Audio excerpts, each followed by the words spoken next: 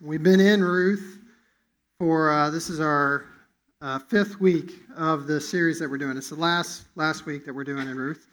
So I am going to read the whole text, but I want to just read a piece of it first. And before we do that, can you guys hit the lights in the back so we can see what we're reading here?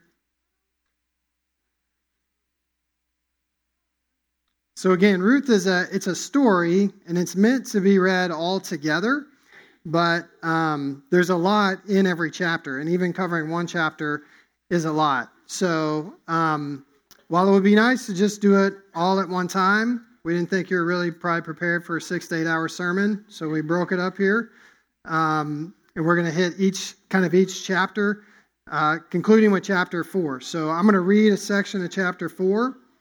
And then I'm going to summarize chapter 3, kind of as a lead into chapter 4, and then we'll officially get started here. So I'm going to read, and then we'll pray. So picking up, I'm going to read verses 9 and 10. So then Boaz said to the elders and all the people, "You are witnesses this day that I have bought from the hand of Naomi all that belonged to Elimelech and all that belonged to Chilion and Mahlon. Also Ruth the Moabite, the widow of Mahlon, I have bought to be my wife, to perpetuate the name of the dead in his inheritance, that the name of the dead may not be cut off from among his brothers, and from the gate of his native place. You are witnesses this day." So let's pray. Jesus, I come to you right now. I thank you for your word. Thank you for leaving us a tangible reminder that's perfect, inerrant, that we can have, Lord, that helps our hearts that are prone to wander, that are prone to fill our desires with things other than you that don't satisfy. I thank you, Lord, that you use us as broken people to bring about your plan and your glory. Pray that you would use me today as a broken vessel. Just pray that you would speak truth. Pray that you would be glorified. And I pray, Lord, that you would help us to see. Our hearts are dull, our minds are numb apart from your Holy Spirit. So I pray that you will work now, help us to be free of distractions, and I pray, Lord, that you would just speak clearly through your word. Be with us and give us grace. In your name, amen.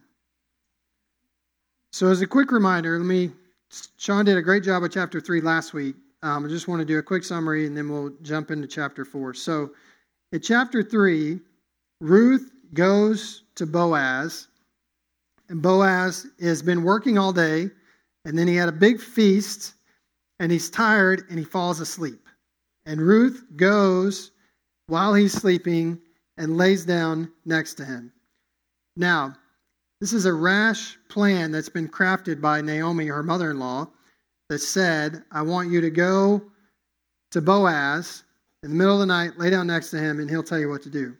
Now, I don't know about you, but when I think about bad decisions, a lot of times late at night, with an unexpected opportunity, is when I picture a lot of bad decisions happening. Not that you can't make bad decisions in the middle of the day, but you have Boaz, he wakes up here next to him, and there's this woman that he's interested in, by the way, and she's interested in him. And he wakes up and she says, "Hey, will you marry me?" Which is kind of faux pas. Even today, we still kind of expect men to get down on one knee and ask. But she says, "Will you marry me?" And so Boaz wakes up. This thing can go a lot of different directions at this point. But thankfully, Boaz is a man of character, a man of integrity. He does not take advantage of the situation. He does not do anything shameful. And he says, "Yes, I will marry you, but there's this whole line of when you had a family member who died, you had other family members that were supposed to marry and become what's called the kinsman redeemer." So Boaz says, "I would love to, and I'm willing to. However, there's somebody closer to you than me." And so Boaz and Ruth both are interested in each other. They would like for this to go one way. And I'm sure there was temptation to go around the plans of God, but they decide not to. And Boaz says, "Look, this is how things have got to go. I want to make sure we follow the proper procedures here. And before you and I get married, that it's done the right way." So that's what has happened the night before. Now you get here, it's early morning, and that's where chapter 4 picks up.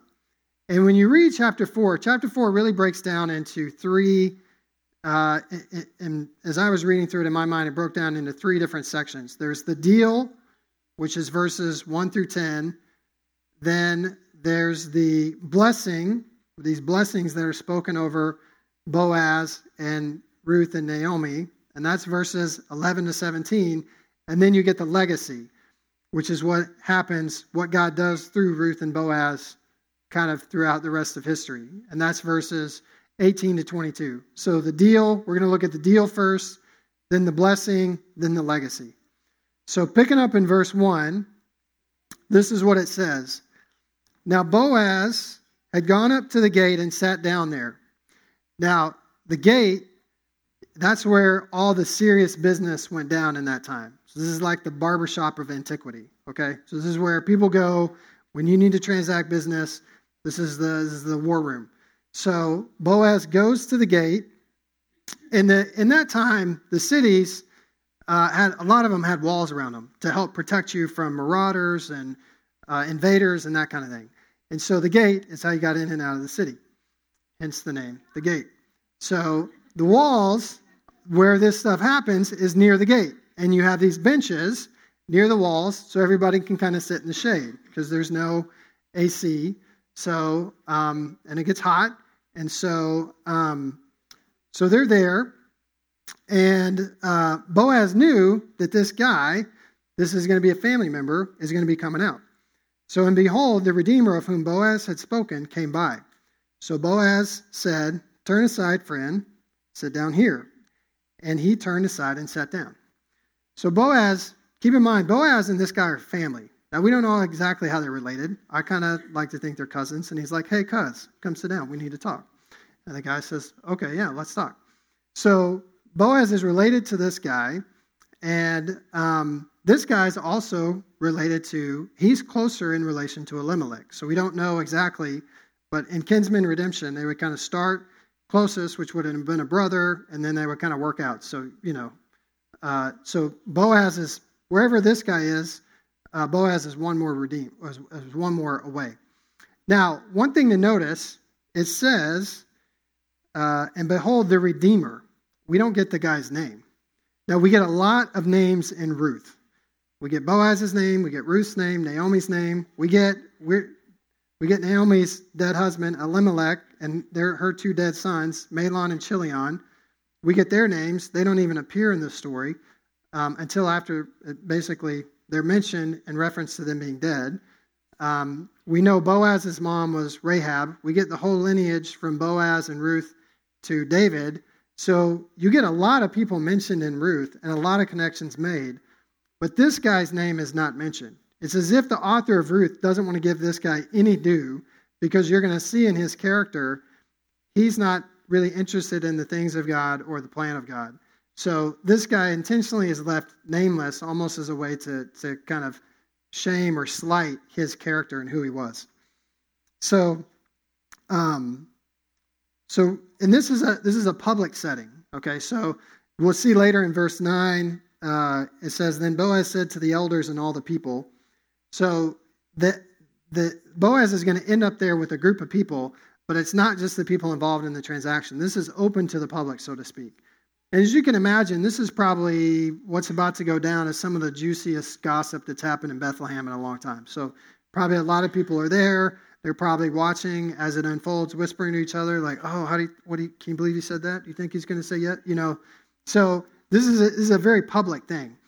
And it reminded me, again, just of you're going to see a lot through this text of Boaz being the shadow of the true redemption to come. So Boaz was a man. He was sinful. He had issues. He needed salvation the same as us.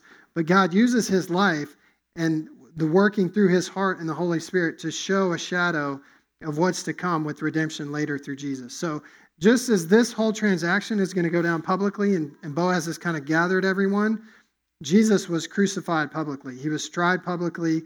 He was taken. This happens in the city of Bethlehem. Jesus was crucified in the city of Jerusalem. he's taken outside the city and crucified very publicly. And so just as Jesus redeemed us publicly by dying in a public execution, Boaz is going to very publicly redeem Ruth with this kinsman redemption being very public. So let's go on and see. Boaz is going to lay out the deal here for this guy. So picking up in verse 2, and he took 10 men of the elders of the city and said, sit down here. So they sat down. Then he said to the Redeemer, so you have Boaz, you have the potential Redeemer, and you got the 10 guys. So that's kind of the 12 people, almost like a jury kind of in a courtroom. It's kind of the 12 people there together. They're the ones that are in on this transaction. And the elders needed to kind of verify and approve whatever happened, whatever went down. So they're asking for people to speak in here to this situation. So then he said to the Redeemer, he being Boaz, Naomi has come back from the country of Moab and is selling the parcel of land that belonged to our relative, Elimelech. So I thought I would tell you of it and say, buy it in the presence of those sitting here and in the presence of the elders of my people. If you will redeem it, redeem it. But if you will not, tell me that I may know, for there is no one besides you to redeem it, and I come after you. And he said, I will redeem it.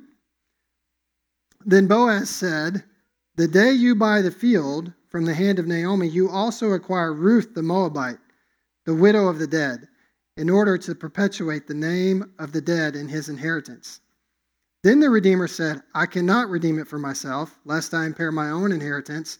Take my right of redemption yourself, for I cannot redeem it. So Boaz begins to lay out the opportunity for this guy. Now this guy, the author may be doing this for our benefit, because again, Bethlehem is not like New York City. It's a small town, and this guy's closer to Naomi, closer to Elimelech than Boaz is. So this guy may know the situation, but Boaz lays it out very clearly, just so everybody's on the same page, what's happening here. Naomi has left with her husband Elimelech. Elimelech died. She's come back, and there's this family land that has to be redeemed.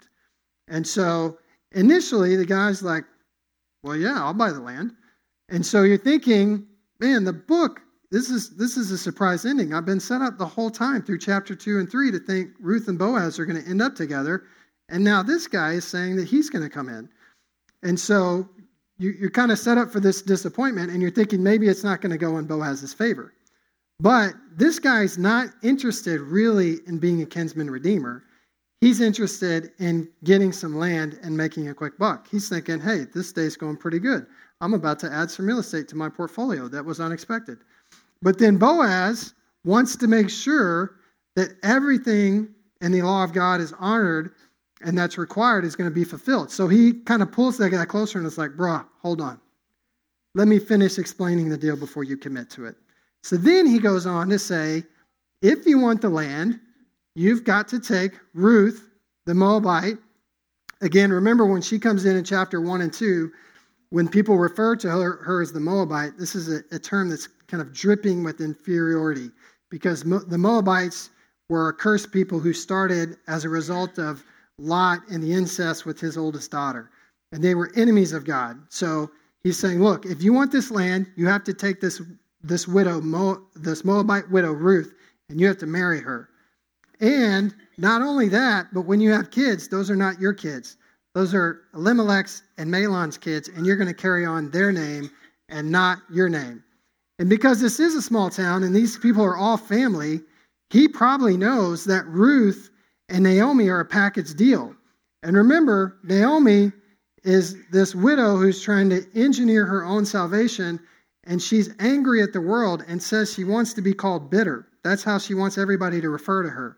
So now he's going to get this woman that he doesn't really want to marry, who comes with this mother-in-law who's angry and bitter. This is like every guy's dream in a mother-in-law, right? So now he's got her, and his inheritance ceases. So as soon as this guy gets the full picture, he shuts it down. You can almost hear the when somebody asks you to do something and you don't really want to do it and you don't have a good excuse. This guy's fumbling, and he's like, hey, no, he stiff arms. He's like, you take it. I don't want to cut off my own inheritance. So when it was just a business deal, This guy was all in when it was only reward. Once it's going to cost him something, he's out. And we're meant to see his character contrasted with the character of Boaz. His character highlights basically who we are, and Boaz highlights Jesus and salvation. So Boaz is willing to give up his own family inheritance. He's willing to buy a piece of land that he cannot own permanently. So he buys this land, and then he and Ruth have kids together. He has a son. The land's going to end up in his son's hands. But remember, his son is carrying on a different name. So Boaz is buying a piece of property he can't own long term, and he's basically cutting off his family name to continue on somebody else's family name. So again, it's a shadow of Christ. Christ comes and he sacrifices himself. It costs him everything. It costs him his relationship with the Father. He's cut off from God and killed for our sins to redeem us, basically to bring us into his family. This guy, we see his character, either he was a man of poor character who was willing to take the land, not honor the redemption. Remember, this kinsman-redeemer idea, the law of Moses has been given a long time before now. So God's given the law through Moses. The idea of a kinsman-redeemer is common knowledge. We're going to see later when we talk about Perez that even several generations back, this idea was practiced. So this guy's either willing to take the land and take advantage of two widows, which God strongly condemns in Scripture. He talks often about not mistreating widows and orphans. So he's either willing to do that just for his own benefit, or he's completely ignorant of God's law, which means he has no regard for the things of God. To not understand what it means to be a kinsman redeemer in this context, in this culture, would mean that you have zero interest in the things of God. So either he's willing to violate God's law, or he has no interest in even who God is or what God requires. And that's who we are. We are rebelling from God. We are natural born sinners who want to run and rebel from God. And Jesus comes in and adopts us into his family. So the deal goes on, and we see the kind of final transaction of the deal in verses 7 and 8. It says, "Now this was the custom in former times in Israel concerning the redeeming and exchanging. To confirm a transaction, one drew off his sandal." Now that very first part says where this was the custom in former times. So Ruth is written a long time after all these events happened. And we know that for a variety of reasons, because of a passage like this, like verse 7, that's telling you, hey, what they used to do. And then it also has the lineage of David. Now David is 2 or 3 generations down from Ruth and Boaz. So to know that David's going to come and be a great king in Israel, it has to have been written after that at least. So they're kind of, for our benefit and for the Israelites at the time who would be reading this, you get this background information. So to confirm a transaction, one would draw off a sandal and give it to the other. This was the manner of attesting in Israel. So when the Redeemer said to Boaz, "Buy it for yourself," he takes off his sandal and he hands it to Boaz. Now, for me, it's not a big leap to understand why this fell out of practice, because I don't think it's that exciting to get somebody's shoe to confirm a deal. And in that time, there were no cars. People walked around in sandals on dirt roads that were dusty and muddy. So that's the kind of sandal you're not getting a sandal straight from the store. That's the kind of sandal you're getting.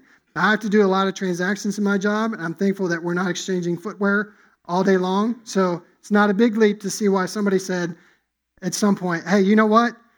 Keep the sandal. I'm good. I don't need it. The transaction's confirmed. We're all square. You leave your shoes on." So then verse 9 picks up, and Boaz said to the elders and the people, so he's about to make this public declaration, "You are witnesses this day that I have bought from the hand of Naomi all that belonged to Elimelech and all that belonged to Chilion and Mahlon. Also Ruth the Moabite, the widow of Mahlon, I have bought to be my wife, to perpetuate the name of the dead in his inheritance, that the name of the dead may not be cut off from among the brothers and from the gate of his native place. You are witnesses this day." So Boaz, again, shows his character and he shows his integrity with this public announcement. So everybody likely understood 100% what was happening in this transaction and what all was involved. But Boaz wants to make it crystal clear. He makes this public declaration that yes, he's buying the land. And the reason he's buying the land is so that he can become Ruth's husband, to carry on the name of Elimelech and Mahlon, and cut off his own inheritance so that their inheritance can continue. So he makes this very public declaration to the elders of the city who are condoning this transaction, and again, to all the people who are around that want the good gossip. So he's telling everybody. So there's not going to be any way for him to weasel out of this down the road when he says, if he gets in a couple of years and decides things are hard and he wants out. He's leaving himself no option here. Now, is he really leaving himself no option? Is he really feeling a lot of pressure that, man, I've made this public declaration, now I have to make good on it? He might be, but maybe he's motivated out of love and not just duty. And so he knows that it's going to be a joy to do what he's called upon to do, to take Ruth to be his wife, to have Naomi and care for her, to father children for another inheritance. And so it speaks volumes to his character that he's motivated out of love and not just out of duty. And again, we see a shadow of Christ here, because Christ comes with nothing to gain by taking our sin. We're rebelling, we're running from him, and still he wants to come and he wants to pull us into his family. And so when God changes our hearts, he changes our motivation. And so the things that we do and the things that we pursue, that's why he says his burden is easy and his yoke is light. Because when he changes our hearts and we're motivated by love, things that might have felt burdensome or weary are no longer that way, because his Holy Spirit is working through us. So that really summarizes the deal. Now we're going to get this series of blessings. So the blessings are what come next. And there are 2 or 3 of them. So verse 11 through 12 is the first set. It says, "Then all the people who were at the gate and the elders said, 'We are witnesses.'" So they're like affirming what Boaz has said. So, in our tradition, when you go to a wedding and your presence there kind of affirms that, yes, I love this couple and I'm excited that God has brought them together for marriage. And so they're saying, yes, we are witnesses as to what you've just said. "May the Lord make the woman," that's Ruth, "who is coming into your house like Rachel and Leah, who together built up the house of Israel. May you act worthily in Ephrath and be renowned in Bethlehem." So the first part of this blessing is they're saying, we accept it and we want to bless you. May you and Ruth be as great and as fruitful as Rachel and Leah.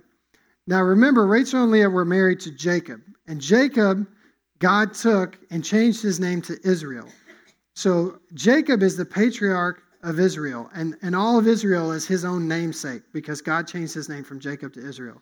So at the time they speak this blessing, this is the highest blessing that they know how to speak, because literally Jacob is the one whom God birthed Israel through with his 12 sons. And so they're trying to speak the highest blessing that they know how to speak onto Ruth and Boaz, which is very nice. And God's going to honor their words, but he's going to do even more than that, because Jacob had 12 sons, and Jacob was a man who had his own issues. He was very deceptive. He tricked his brother, his dad, his father-in-law. He wrestled with God. Jacob was a guy who had a lot of internal issues, yet God worked through that to set apart a nation to bring himself glory. But God's going to do something even greater through Ruth and Boaz. They're going to be in the line that brings about the Savior of all humanity. So God's going to answer their blessing, but he's going to up the ante, so to speak. Then you get this other part of the blessing. It says, "And may your house be like the house of Perez, whom Tamar bore to Judah, because of the offspring of the Lord that the Lord will give you by this young woman." Now, you may be thinking, Perez sounds like a cool name. He was probably a cool dude who had a nice family that'd be fun to hang out with. Well, you'd be wrong, my friend. Let me tell you about Perez and his family and his parents. So Perez, we find out through Genesis chapter 38, comes into the world in some pretty tumultuous circumstances. So Judah is one of the 12 sons of Jacob. So he's the fourth son. He's in the line of Judah is where David eventually comes from, and then Jesus. So Judah's important, but you're going to see Judah had a lot of issues. So Judah has 3 sons. The oldest is then Onan, then Shelah. So Judah finds a wife for whose name is Tamar. So and Tamar get married. You're thinking, I don't see how this is going to go wrong. It sounds pretty good so far. Well, hang on. So is so wicked, it says, and this is not my interpretation, it says it in Genesis 38, he's so wicked, God kills him. So now you have somebody needs to be redeemed. Has been killed, so now he can't carry on his family line. So Judah gives Onan to Tamar. So Onan, does this sound familiar? He's going to redeem He's supposed to have kids to carry on name. Onan decides this plan stinks. So he never does what is necessary to conceive a child with Tamar. And Genesis 38 goes on to tell us that Onan is so wicked that God kills him. So now we're 2 sons in with Tamar. We have no kids. Both have been killed because they're so wicked. Onan is the anti-Boaz. He's called on to be the redeemer, and he refuses to do it and pursues his own selfish desires. Again, it's a shadow or a picture of us, rebelling and running from God. So Judah's down to 1 son, Shelah, who's not fully grown as a man yet. So he says to Tamar, he's only a boy. When he grows up and becomes a man, I'll give him to you. We'll go, 3 strikes, you're out.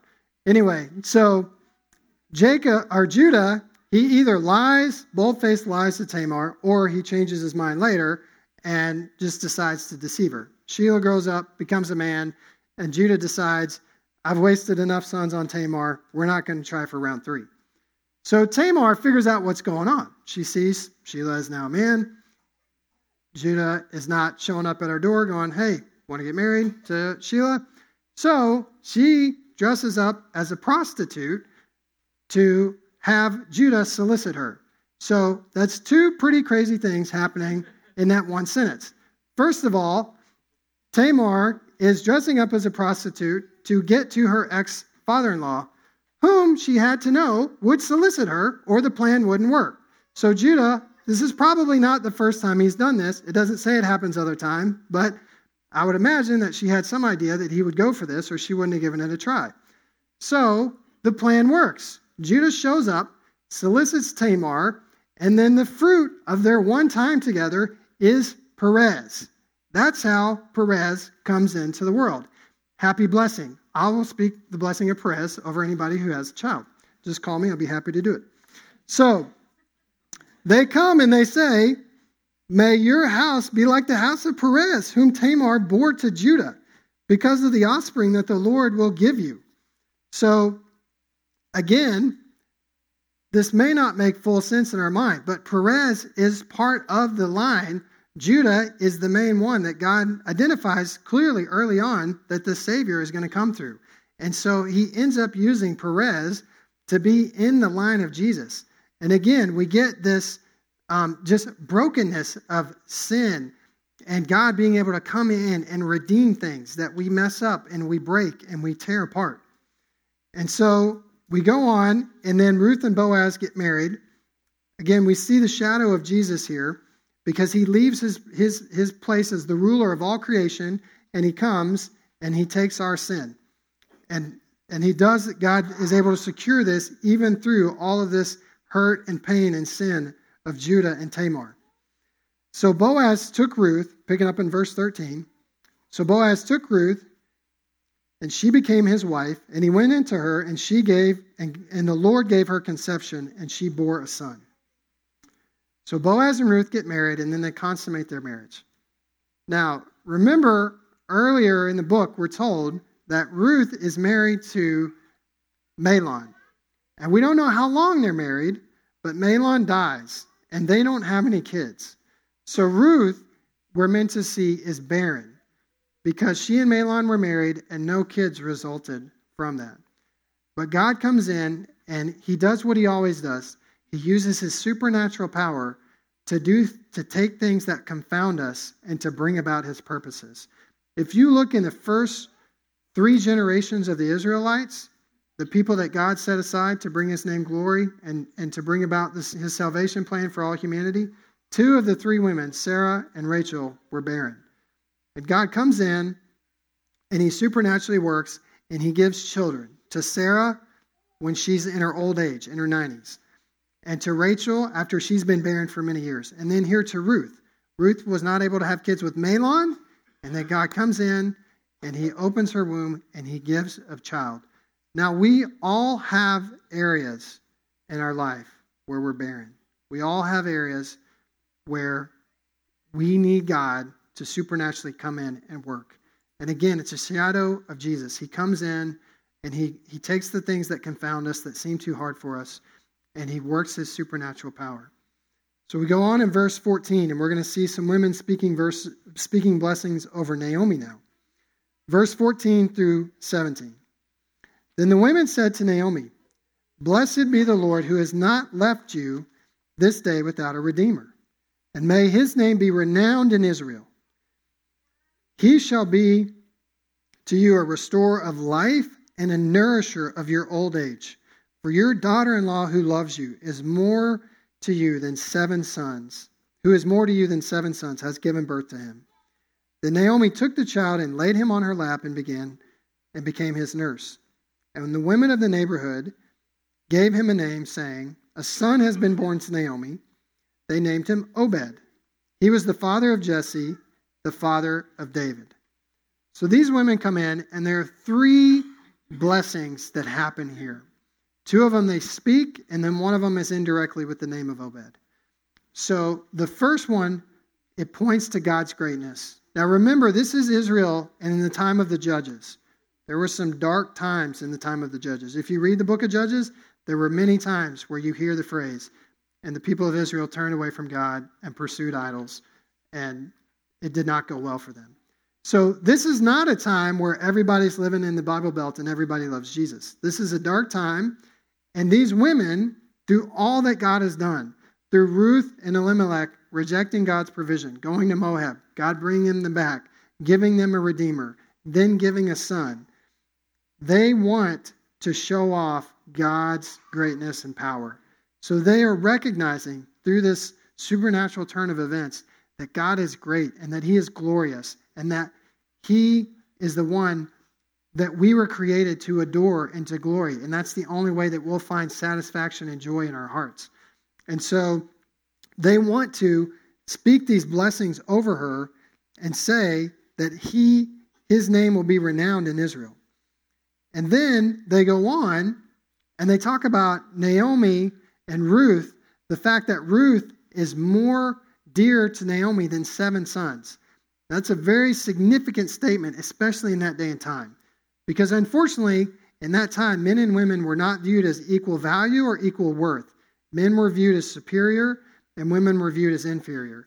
Men were the ones who carried on the family name. Men were the only ones who were afforded opportunities to lead or for economic advancement. And so for them to come in and say that Ruth is more valuable than 7 sons, God has changed their way of thinking. In fact, even several thousand years after these events took place, women still virtually had no standing in society or any rights. And so this is something that, only recently has changed.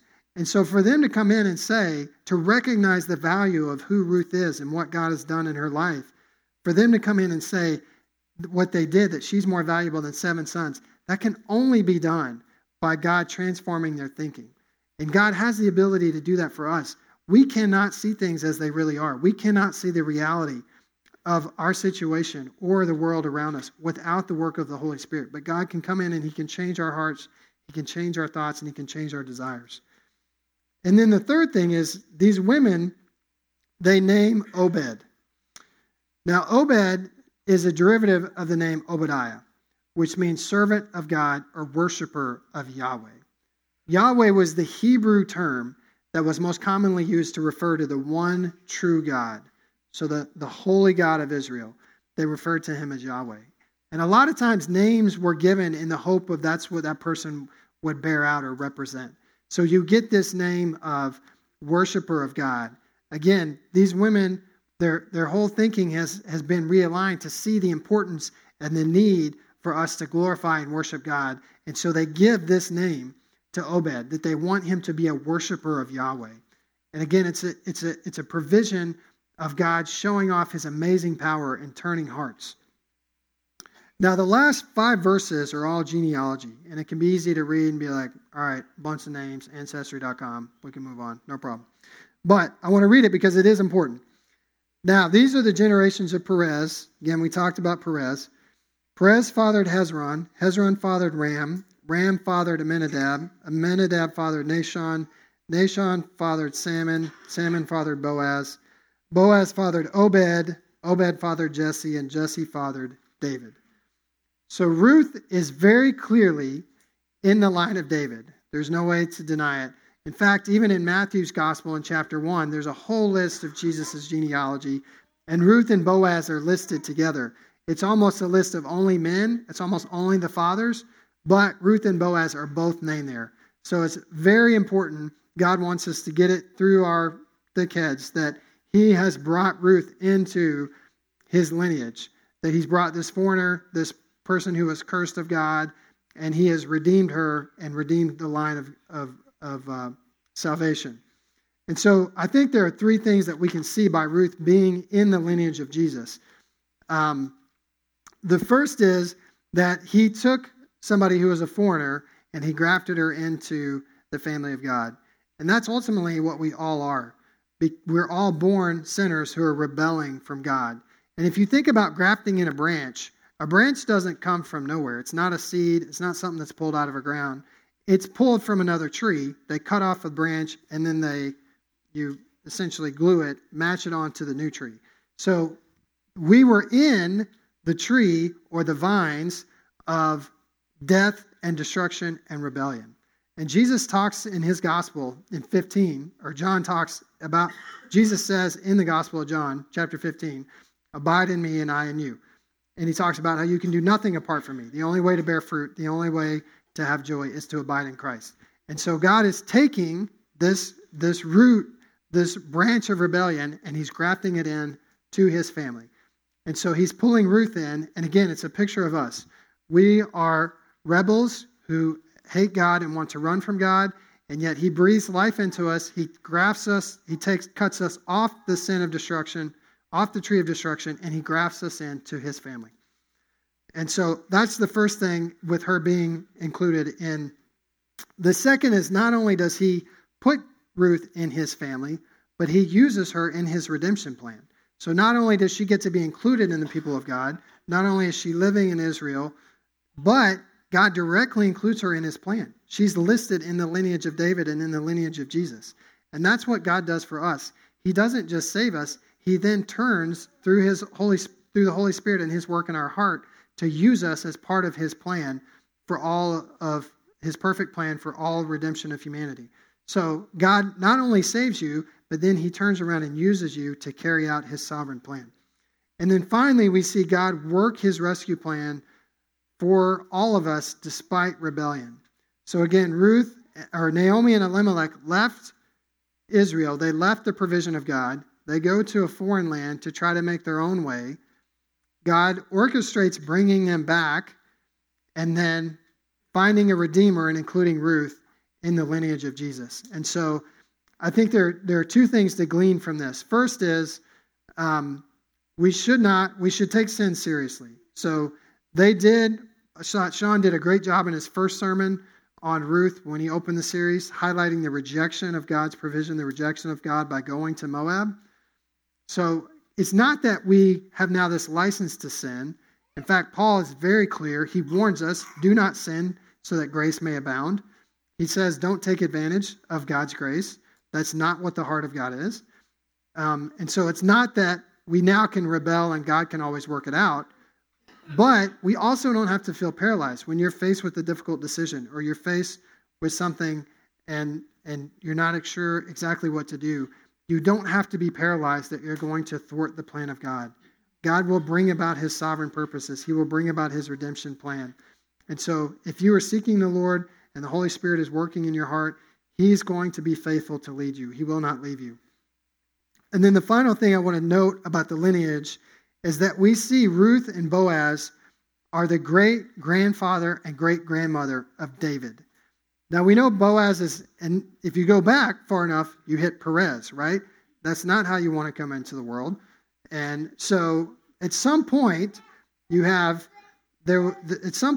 changed something in Boaz's line, because you have Judah and Tamar in this really dysfunctional situation that would even be a scandal today, bringing in Perez into the world.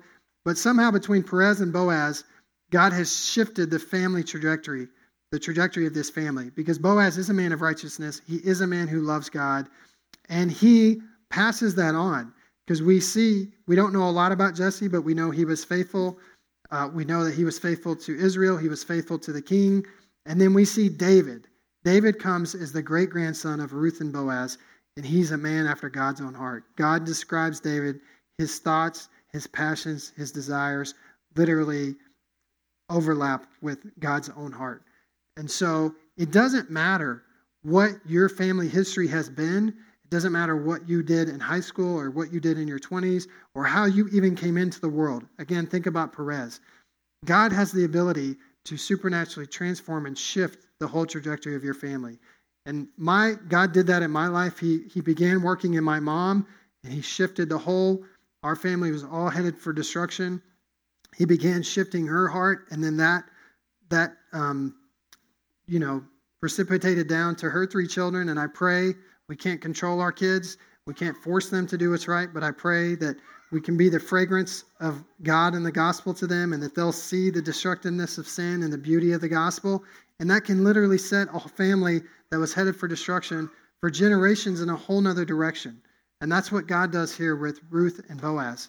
So it doesn't matter where you have been up until this point, or who your ancestors were, or the mistakes that they made. God has the ability to remake your heart and redeem your life and set your whole family on a different trajectory. So we're going to move with that in mind, of all that Christ has done for us, to the Lord's Supper. And there are a couple tables up here. There's one in the back. And this is a family meal. Christ makes it very clear that if you're a believer, if you've put your hope and your trust in Jesus, then this is a time to reflect on all that he's done for us and how he's redeemed us. If you're not a believer, then don't partake of this meal, but use the time. This meal is only open to those who have experienced God's salvation, but God's salvation is open to all. You can use this time to call out to him, to ask him to forgive you, to purify you, to save you. You can go to somebody near you. They'd be happy to pray with you. And so we're going to use this time to reflect, and we're going to do actually 2 songs today instead of 1, so there'll be extra time if you want to pray, if you want to go to somebody and pray with them or be prayed for. But let's use this time to reflect on all that God has done to graft us into his family, to redeem us, and to save us. And we're going to sing, and then I'll come up and close this at the end. Let me pray first. Jesus, I thank you for this time. I thank you for your word. I thank you that you are faithful to it. Thank you, Lord, that you use broken vessels. I thank you that we are saved because of the work that you have done, not because of our desire or our will or our talents or our abilities, Lord.